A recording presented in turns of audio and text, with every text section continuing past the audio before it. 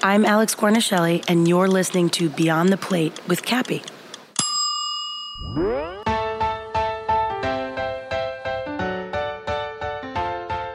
For me, I knew my profession had to be my hobby. People are always talking about passion. That's another word. Like, I'm going to take passion and balance, and I'm going to table them for 5 years. Because I think you get passionate when you get good. Hey everyone, this is Cappy, and you're listening to Beyond the Plate, a podcast where I sit down in person with the world's culinary elite to explore their journey into the industry and the social impact they have made in their community. Every episode, we share inspiring stories of what it means to be in today's hospitality industry. This episode was recorded live from the 17th Annual Food Network and Cooking Channel South Beach Wine and Food Festival. This episode is brought to you by our friends at Sir Kensington's Condiments. Sir Kensington's is on a mission to bring integrity and charm to ordinary and overlooked food. If you know me, you know I love Sir Kensington's. Their award-winning portfolio of condiments includes ketchups, mayos, mustards, and an eggless mayo product called Fabonnaise. Also, as I have previously mentioned, a soon-to-come line of ranch dressings. You want to know my favorites? I thought you'd never ask. Under the mayo umbrella of Sir Kensington's, they sell a jarred product called Special Sauce. Most people, I'm guessing, may use this on a burger. Can I give you my 2 cents? Try this on an egg sandwich at home. It is delicious. Also, if you follow me on Instagram, you may have seen that I bought a jalapeno bratwurst at a store, and I thought that was going to be the focus of my meal, but it actually wound up being like the side item because my plate soon was 4 dipping sauces from Sir Kensington's. I dipped this thing in their sriracha mayo, which is awesome. A little bit of spice, that sriracha flavor. I dipped it in their chipotle mayo, which had like a really subtle, delicious spice with a little tang in there. I also dipped in their spicy brown mustard, which was great, not too spicy, even though I could take the heat, and their jalapeno ketchup. Just realizing these are 4 spicy sauces that I dipped them in, but I'm a spice fan. If you are too, check out these products. To learn more about Sir Kensington's, please visit sirkensingtons.com or visit them on the social media platforms at Sir Kensington's. Sir Kensington's, we thank you. This episode is brought to you by our friends at Aisle 8 by Flavor Gallery. Flavor Gallery is one of the leading culinary apparel designers and manufacturers of food, chef, restaurant, hospitality-related brands. Aisle 8 is a subsidiary food-themed line under Flavor Gallery. Aisle 8 by Flavor Gallery supplied all of our signature hats and t-shirts to our Beyond the Plate guests. I will keep teasing this, but these will be coming to the Aisle 8 by Flavor Gallery website soon. Aisle 8 by Flavor Gallery, we thank you. Okay, back to it. For this episode, we sat with Chef Alex Guarnaschelli. Here's the story. Alex wanted to do this interview down in Miami super early in the morning. I'm not a morning person, but I budged because I know I wanted to talk to her because she's an awesome person. What happened was, this was scheduled for a Saturday morning. The Friday night before was the Burger Bash down at the South Beach Wine and Food Festival. And as I was walking around the Burger Bash, I see Alex outside of her booth giving away her burger. There's probably like 2,000-3,000 plus people there. It was really loud. And in my head, I'm like, oh, great. She's going to have zero voice tomorrow. Flash forward a couple hours. Alex winds up winning one of the awards to the Burger Bash. Flash forward 30 minutes after that, I see her pulling away on a golf cart with Guy Fieri and his team and her team. I knew this was a potential recipe for voice disaster the next morning. Sure enough, Alex shows up on time. She was all good to her word. And she started to say hi to us from a distance, but I wasn't hearing her voice, and it was nearly gone. It was actually pretty funny. It was a little raspy. You'll hear it. She jokes that it sounded a little Rachel Ray-esque, which was pretty funny. Anyway, Alex was an awesome person to talk to. She's the real deal. She grew up in a family where her mother was a cookbook editor. She's worked in France. She was a sous chef under Guy Savoy, famous French chef restaurant. She was a young female running an all-male French chef kitchen, which we talk about, which is really interesting. She talks about things like balance, being on TV, being the chef of a restaurant, highs, lows, all great things we love to talk about during this podcast. And last but certainly not least, social impact and how she gives back to her community. Alex is a recurring judge on several Food Network primetime series such as Chopped, Cooks vs. Cons, and Bakers vs. Fakers. In 2012, she beat 9 rival chefs to win the next Iron Chef redemption and join the ranks of Kitchen Stadium Iron Chefs. In 2003, she became the chef of Butter Restaurant in New York City. She worked for Larry Forgione, Danielle Boulud in New York, Joaquin Splical. She is a cookbook author herself. I'm going to stop here, but please enjoy this conversation as we go beyond the plate with Chef Alex Guarnaschelli. Here at the South Beach Wine and Food Festival, 17th festival. First, I want to know, why is this festival special? Or to you, maybe? Well, actually, I've just won the Burger Bash. Yes! So, I can't believe it. I lost my voice screaming, so excuse the raspy voice. I'm just trying to be more and more like Rachel Ray every day. Well, I think it's just great when you do these events and you work with the students from the school and you see the immediate effect that raising this money so that kids can be educated, so that they can get into the field. I mean, I don't know. How else would you define giving back in a better way? Right. And I think especially chefs, we're such teachers, we're such nurturers. Yes, we scream and yell, but we also nurture. And I feel like all that directly feeds into what we do and what this festival creates. It gives opportunity. And every chef got a great opportunity from someone else, so we've got to pay that forward. Totally. So you mentioned you're cooking tonight 800 people at the tribute dinner for Bobby Flay. Mm-hmm. I know he's a friend of yours. He's being honored. Well, what are you making? That's a great question. No one's asked me that. People are just like, are you okay? I'm making actually a vegetable dish.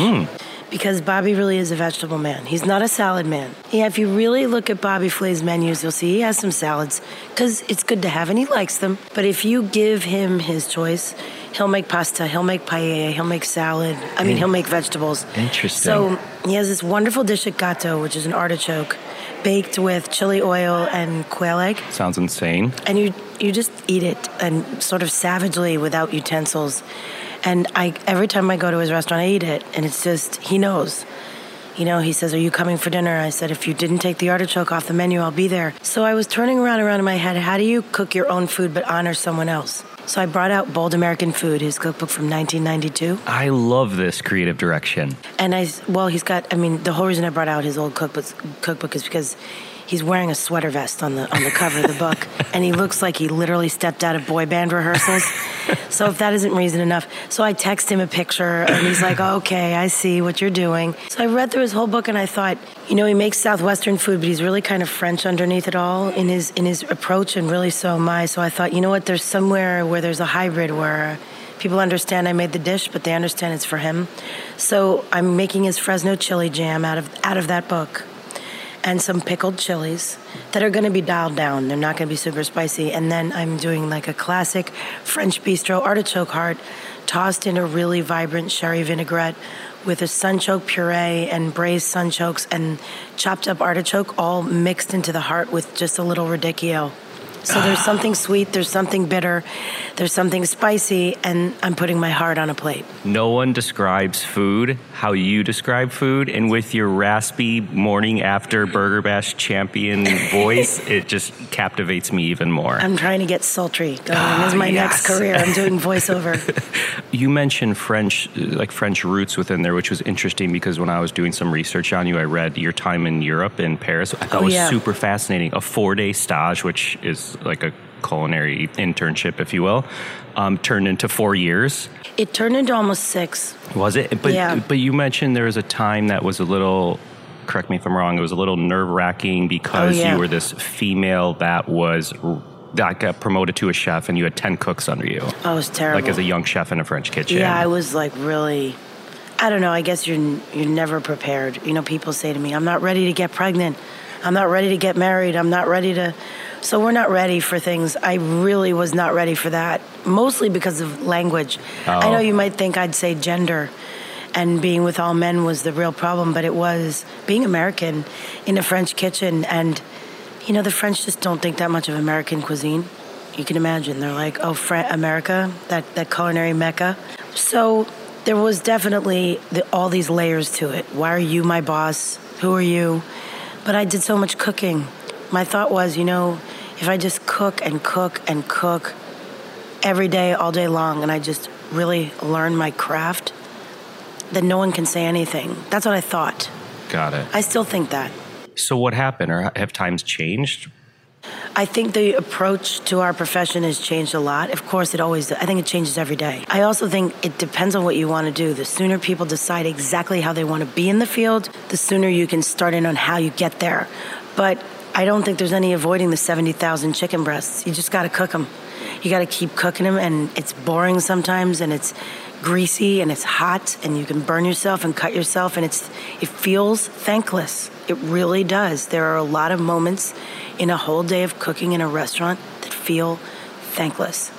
It's very interesting. The team that won Burger Bash with me, my chef, Michael Jenkins of many years, my colleague, and actually my boyfriend, Michael Castellan, those were the two Mikes, which the burger was called Two Mike's Burger. So my boyfriend worked for years in a restaurant where he did nothing but cook hamburgers. And we've actually talked about this. He just said, he's like, how much of my life did I throw away standing in front of a grill cooking all this meat? So last night, we got to the Burger Bash, and he said, I'm cooking all the meat. And I said, you don't have to do that. And he said, I want to.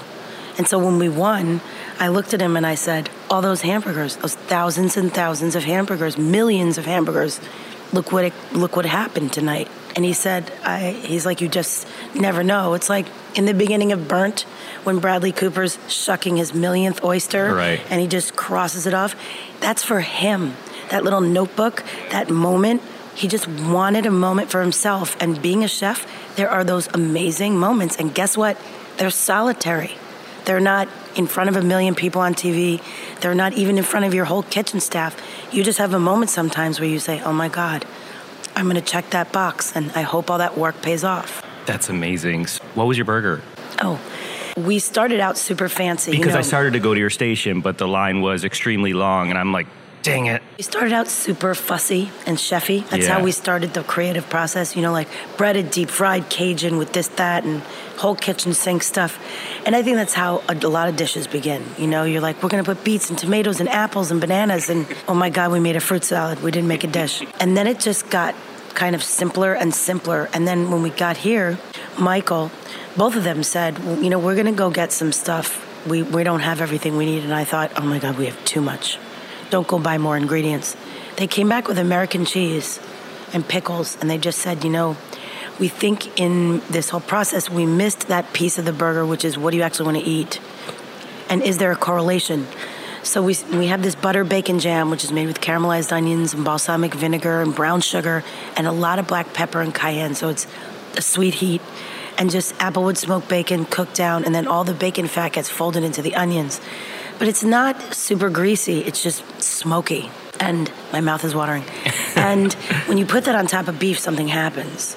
It's like an electric moment. It's electric. And by the way, it doesn't always work. I've had a pork chop, and I've put a pork jowl on top of it, crispy, or duck confit with fried duck on top. And you just say, oh, this is too much. But something happened last night. We seared the meat, we melted the cheese, and then we put that bacon and onion and stuff and the vinegar and the pickles and the bun, and we just kind of looked at each other and it just thought, you know what? Yeah. So it's a lot of different things. You do TV, you have books, restaurants, you have a daughter, you're here in Miami. What makes being Alex Guarnaschelli hard or difficult? My biggest problem is I want to spend all my time with my daughter. And when I say all my time, I mean literally I don't want to talk to or look at anybody else.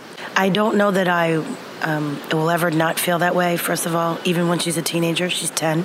So that's really hard to want to be somewhere with someone and not be able to do that. So there's that feeling of sort of, damn, Yeah. I want to be, I've never felt that before. Is the balance thing hard? There isn't any balance. I would like someone to call me when they actually find balance. And people talk about how you get to balance. And I guess the problem with balance is it's so subjective. I think some measure of satisfaction with the way you configure your daily life is the best you can get to in terms of defining balance. I'm so done with that. Come on, people. Yeah, it's like whatever you think balance is what it is for you. Yes. For me, I knew my profession had to be my hobby. People are always talking about passion. That's another word. Like, I'm going to take passion and balance, and I'm going to table them for 5 years. Because I think you get passionate when you get good. I don't think you're passionate actually in your fully realized form until you're really good at something. And you get good by being really driven about it and being really focused. And if you're driven and focused, your life is unbalanced because you're too focused on one thing. So how do you do that? And it's just like flipping the hourglass back and forth, trying to find which way the sand should go. And you can't stop the sand from moving through the hourglass by running around and moving it around. You just sit there and stare at it and drink coffee and hope for the best. You've experienced highs and lows this Big industry. ones. Yeah. Can you touch on, I mean, you have Butter, which is amazing. You have the Derby, which has closed. Yeah, I was going to say I only have one restaurant, Yeah. and that's kind of weird because all my friends have 500 restaurants. Yeah. Oh, people listen in, they're in the industry, you're getting into the industry. Yeah. And talk about some highs and lows. Well, I didn't think I'd be on television. I didn't set out cooking with that intention. I cooked for many years. I mean, I cooked for almost a decade before I was ever on television. In fact, maybe 15 years. Yeah, about 15. Then I started to do TV, and you know what? That takes a lot of time. And there's nothing wrong with that. It's a privilege to be on television, which I get up every day and I say, let's not forget. But then you get this kind of hybrid career, and I think that happens to a lot of people. I have this restaurant. I've had it for 16 years. Butter's been open for 16 years. That's a long time. Yeah, I mean, when I started working at Butter, we called it We Can't Believe It's Still Open. And it's just kind of every year we get up and we're like, all right, I guess, get the band together. We're still doing this. Lows, opening a restaurant and closing it. That's disappointing. I've opened more than one restaurant and I've closed more than one restaurant. Big highs, having a restaurant that's like a family and having a group of people that are really into it. Lows, being pregnant and cooking chicken breasts and not feeling good and wanting to hide being pregnant because you don't know how anybody's going to take that. Being pregnant and eating like you're going to an electric chair party for 9 months and working on your feet and saying, hey, wow, I didn't realize how much I'd love a desk job. Picking a profession that I love and still loving cooking and going to a market and feeling psyched about a tomato, a big high. Still feel that way. Still feel super psyched about ingredients and food.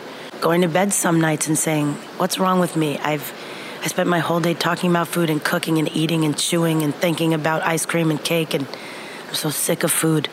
Can I get a break? Can I have a juice cleanse for a day? Is it okay with everybody if Alex Guarnaschelli doesn't feel like eating today? These are real thoughts. Yeah, the struggle's real, yeah. but cry me a river and get out a violin. Look at what has happened. What a privilege. I can't believe that Butter won the Burger Bash. And I was standing right there, and they handed me the trophy, and I just thought, I don't believe it. Am I going to convey to everybody that I really don't believe this is happening? Being on a cooking show that has become iconic, that has been on for over a decade. I go to a restaurant, I take a sip of a glass of water, the whole staff leans in. How is it? It's a glass of water. You guys are doing great. Wanting to make people feel good about what they're making and them not being convinced that I'm telling the truth because they've watched me on TV and they've seen me say things aren't good, so they can't believe what I'm saying is true. These are like strange sort of, I'm not whining, I'm not complaining, it's just figuring out your day, figuring out how you want to make someone feel special or good and having to work your way towards that instead of just saying, hey, you should feel great. Watching a young woman cook in the kitchen where I did a dinner the other night, and this is part of the Wine and Food Festival, how nuanced and great these little moments are. I'm watching a 22-year-old woman cook all this food at the restaurant where they're doing a regular dinner service, and she just looks up at me, and she's sweaty, and she's greasy, and she's got, cuts on her fingers, and she just looks exhilarated. And I'm like, and I said to her, like, what are you doing? What are you doing, kid? And she said, I've got to do this. This is how you become a chef. And I just I got chills. And I just said, you're right. I said, just do your time. Do the work. Do your time. Or don't. Yeah. And then we'll talk about that that's another podcast. Right. What happens if you don't do the work? I don't subscribe to that, but it works for some people. Does it come easy for you to judge? Do you ever feel like you can possibly hurt someone in a way? Yes. Yeah. And I hate that. Yeah. But what's worse is that I cannot help but speak the truth. And then I feel, the truth, what's that movie with all the cartoon characters representing the emotions, anger, love, happiness, joy. So we all have all those internal characters. So my truth character is really, really powerful. and big. And my filter character that says, hey, cool it, is very tiny and is on stilts, screaming to be heard inside of me. So I just speak the truth, sometimes very candidly. And a lot of that doesn't make the edit. So sometimes I'll say to somebody like, why did you do that? That was lazy. And that's what makes it in the show, which is fine. That it's a show. Right. It has to be. I get it. Right. But I will have said, you could have done this or this or this. And, oh, by the way, you did this and this and these were great. The whole arc of what any of us judges say never makes the show. And so you watch it and you just say, wow, I should have thought about how this would look if I broke what I said into pieces. And that's sort of an interesting way to think about talking to people. Yeah. So I read something about like when you were around 7 years old, you kind of had no other choice but to cook. Yeah. Explain that. Well, I didn't cook as a child a lot because I watched my mother cook and I watched my father cook. So I was a spectator to the sport of cooking and to the result, which was great flavor. My parents screwed up. They made mistakes. Some dishes weren't good, like any chef. I burned a bunch of stuff yesterday. I mean, that never ends. But my mom made French food. My dad made Chinese food. But they're both Italian, so we had Italian food. So I could have a stir fry from a wok. My mom would make Indian food. We might have samosas. My mom would cook from any number of books she was editing, or she would make something out of Julia Child, or my dad would make spaghetti and meatballs. So there was a lot of different culture was paramount when I was growing up. My parents have such reverence for culture. Yeah, I mean, there was nothing going on in my house except cooking and food and eating. And why I ever thought I'd be anything else, I was just a fool. But I didn't start cooking or become a cook until I was 21. I went to college. I majored in art history. I thought I was going to restore the Sistine Chapel ceiling by myself, panel by panel. That was my goal. And then I just started, I worked for Larry Forgione in a restaurant called An American Place. And hey, those first days, I was a mess. I wiped jalapeno all over my face. I burned a whole tray of cookies. Everything I did, it was like I would look at it and it would be wrong. You worked for Larry, you worked for Daniel Boulud. These are like, Danielle's like this incredible... Oh, he's great. French, you can't speak good enough about Danielle, as well as Larry Forgione, who's like the godfather of American cuisine. Did you learn a ton from them that you still like utilize to this day? Totally. I worked for Guy Savoy for almost 7 years in Paris. And he gave me, there's two people that have really worked on my confidence, which is way bigger than the chicken breast. Because you can just sit there and cook the chicken breast every night or the halibut or whatever it is. And that's the repetition and the by rote learning, the physical aspect of cooking. Because it's manual labor cooking.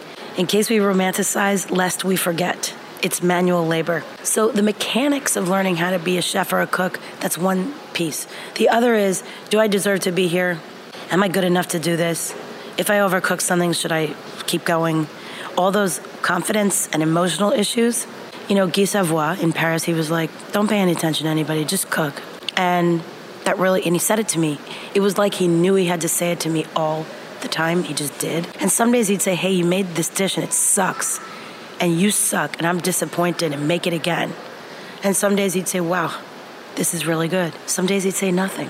When I started doing TV, a decade and a half later, I met Bobby Flay. And he was like, you really know how to cook. You really know how to talk about food. What's your problem? I would do like these competitions and lose, and he'd call me and he'd be like, you didn't put enough salt in your dish? I hear your banana peel was overcooked. How did he know? How did Bobby know? You know, he's like Darth Vader running the Death Star. Like he just knows everything. And he said, you got to get it together in your head. So there's hands, heart, and head. It's a lot. What 3 words would your parents use to describe you? Loquacious, chatty Cathy, hungry. At home, I'm always hungry. And overworked. I go home, my parents like, your father and I, my mother says this, I'm an only child, so there's nowhere to hide. My mom's like, your father and I want to talk to you. I'm like, Mom, it's a little late for the life talk. The life talk never ends. And she said, your father and I just think you work a little too hard, honey. We'd like to see you, relax. She's like, so where are you going? What are you doing today? I'm like, Mom, which is it? You want me to? So, and meanwhile, my parents both work still like dogs. And I'm like, Mom, I learned it from watching you. They were cookbook editors, right? Did they critique you? My father was a history teacher and is now a therapist, and my mother a cookbook editor. Did they judge me or critique me? Absolutely. If I made something to eat at home, my dad was like, okay. Your mother and I think it's delicious. My father came to eat at Butter a few years ago, and he goes, you know what? This is really good. No BS. And I was like, Dad, you've been eating my cooking steadily for years. He's like, yeah, but now it's really getting good. Oh, Dad. I definitely want to touch on social impact because, as we mentioned, I love watching your Instagram because I feel like I'm looking at the dish live in person, how you describe it. I want you to describe the Guarnaschelli family dinner to me in detail, but I want you to take me back to the room that night and go through all 5 senses. So if I start with what did the room look like? I mean, I would pick a very simple dish. I would say as you mean when I was a kid, right? Yeah. For example, I'm going to pick one dish because the psychology of the experience is burned in my brain. Well, 2 dishes, but I'm going to pick one my father would make. It's so simple, and I know you're thinking, oh my God, at least it's not mac and cheese. Mac and cheese needs a break. My dad would always cook rigatoni pasta dry, and he would make tomato sauce and meatballs. So he mixes ground beef with just too much garlic and too much parsley. Curly parsley, by the way, not flat leaf. So distinctive and grassy, curly parsley. So he would make these meatballs and he would form them, and he would heat a pan so hot it would burn down the apartment building. And he would fry outside of the meatballs until they were like tarred pavement. You ever put your feet on hot pavement when you leave the beach? That's what the exterior of these meatballs felt like in my mouth. And then he would boil the sauce for a few minutes. He would cook the sauce for a couple hours. A whole can of tomato paste. A can of tomatoes, no fresh tomatoes. Garlic, again, too much garlic. Like Goodfellas, don't put too many onions in the sauce. And then he would drop these, still pink in the middle meatballs, like a hamburger. They weren't fully cooked, into the sauce, and I would watch sort of those pavement, crispy, burned brown, not burned, but really almost burned browned edges, and there would be a piece of garlic hanging out and a little parsley leaf, like, help.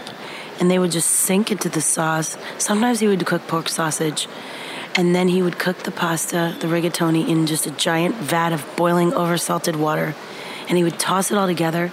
The sound of the 2 spoons in the glass bowl as he tossed it, like when you just toss salad, and he would mix the pasta so much. I would just think, how many times are you going to toss that pasta? And every time the pasta went in the air, the air around it would just give off this steam of meat and tomato. And I was so hungry. I could have eaten at a buffet for 2 hours and come straight to the table, and the smell of that. And then he would put the pasta on the plate and he would serve me. He decided what I ate, which is something I'm working on in therapy. And the pasta would just spread out and the meatball would fall on the plate, and he would put a little cheese, and I would the smell of the cheese and the meat, the taste, it was so hot. We don't talk enough about temperature. It's not just when food tastes good, but when you're cold and you've had a long day and you eat something warm, it could be anything, and it would burn my throat. It would be so hot. And I would chew the meat, and it had so much salt and so much, and I hate when people say, I cook with love. I get it, you do. This was just, my dad cooked with hunger. He was hungry. Then he would put it all away, and we would, watch TV, hang out, I'd do my homework, and then I would go in the kitchen at like 10 at night, and the sauce had almost set in the bowl, so I would unearth a meatball, almost like a boulder coming out of the moon, and I would eat another meatball. It didn't matter if I was hungry. Standing in the door of the fridge and the kitchen lights were out, like 10:30. I had this ritual, and I would dunk it in the sauce as it came out, so it was like saucy. Just eat it between my index and thumb, holding it like a boulder, chewing that meatball, and the garlic and the parsley would have kind of settled in. Oh boy. There it is. Yeah, I could eat that every day. Social impact, giving back, one of the last things I want to touch on in a quick speed run, because Beyond the Plate, this is why we do it. I want to talk about the causes that are important to you. I know you do work with City Harvest and Share Our Strength, Alex's Lemonade. Yeah, I mean, you kind of have to pick 1 or 2 or 3 charities, I think, and just kind of give all your horsepower to those. I used to kind of do a lot of different things, and I just thought, I need to make an impact it's my responsibility. So my number one is probably Alex's Lemonade. I heard the story of Alex Scott, and that was it. I just think childhood cancer is something we can end, like a cause with an end. I am a chef. The halibut has to be in the window because people have to go to the theater. That's what a restaurant is. We've got a pre-theater dinner table, and they need to leave. I kind of feel like we have a cause, and let's make it like a pre-theater dinner table and get something done. Also think that no child should be robbed of the privilege of becoming an adult. It seems absurd. So that was a pretty easy pick.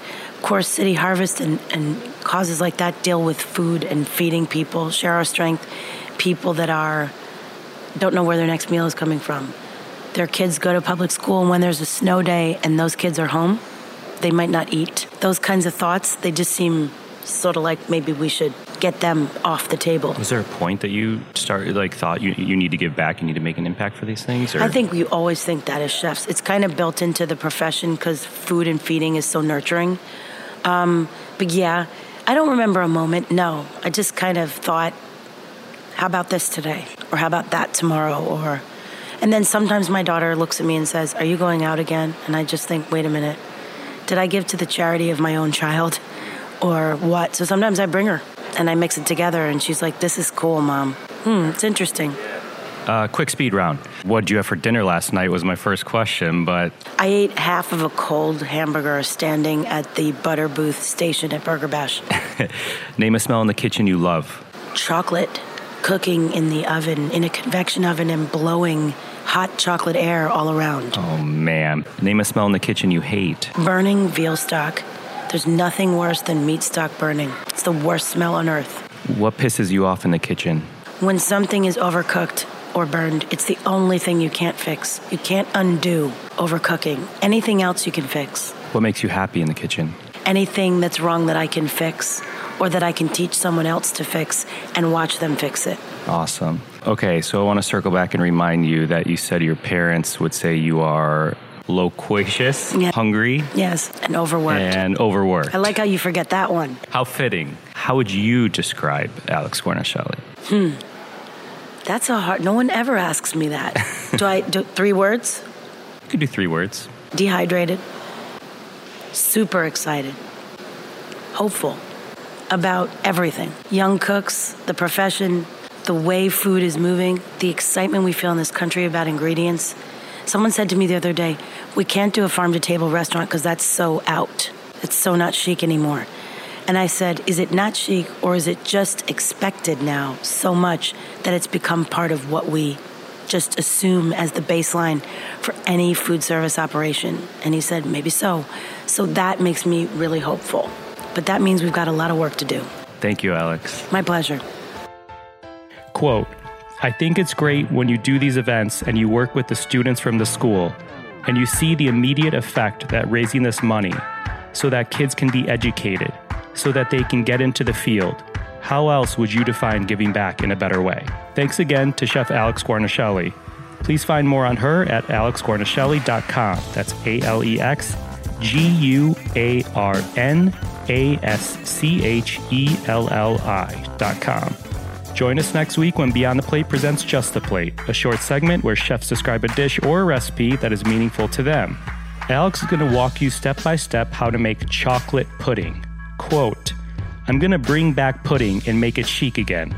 Farm-to-table pudding. I love that quote. You can find me and keep up to date with this podcast across all social media platforms at On Cappy's Plate or go to BeyondThePlatePodcast.com. Beyond the Plate is on Twitter at BT Plate Podcast and Facebook.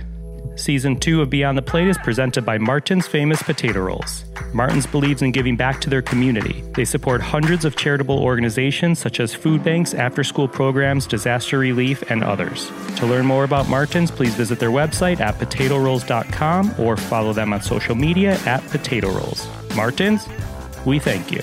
This episode was produced by myself, along with Ian Cohen, Joel Yeaton, and Sean Petrosian. Our music has been composed by Goldford. As always, a special shout out to my wife, Katie. Please rate, review, and or subscribe to this podcast on your listening site of choice. Thank you for listening to Beyond the Plate. I'm Cappy, and remember, there are never too many cooks in the kitchen.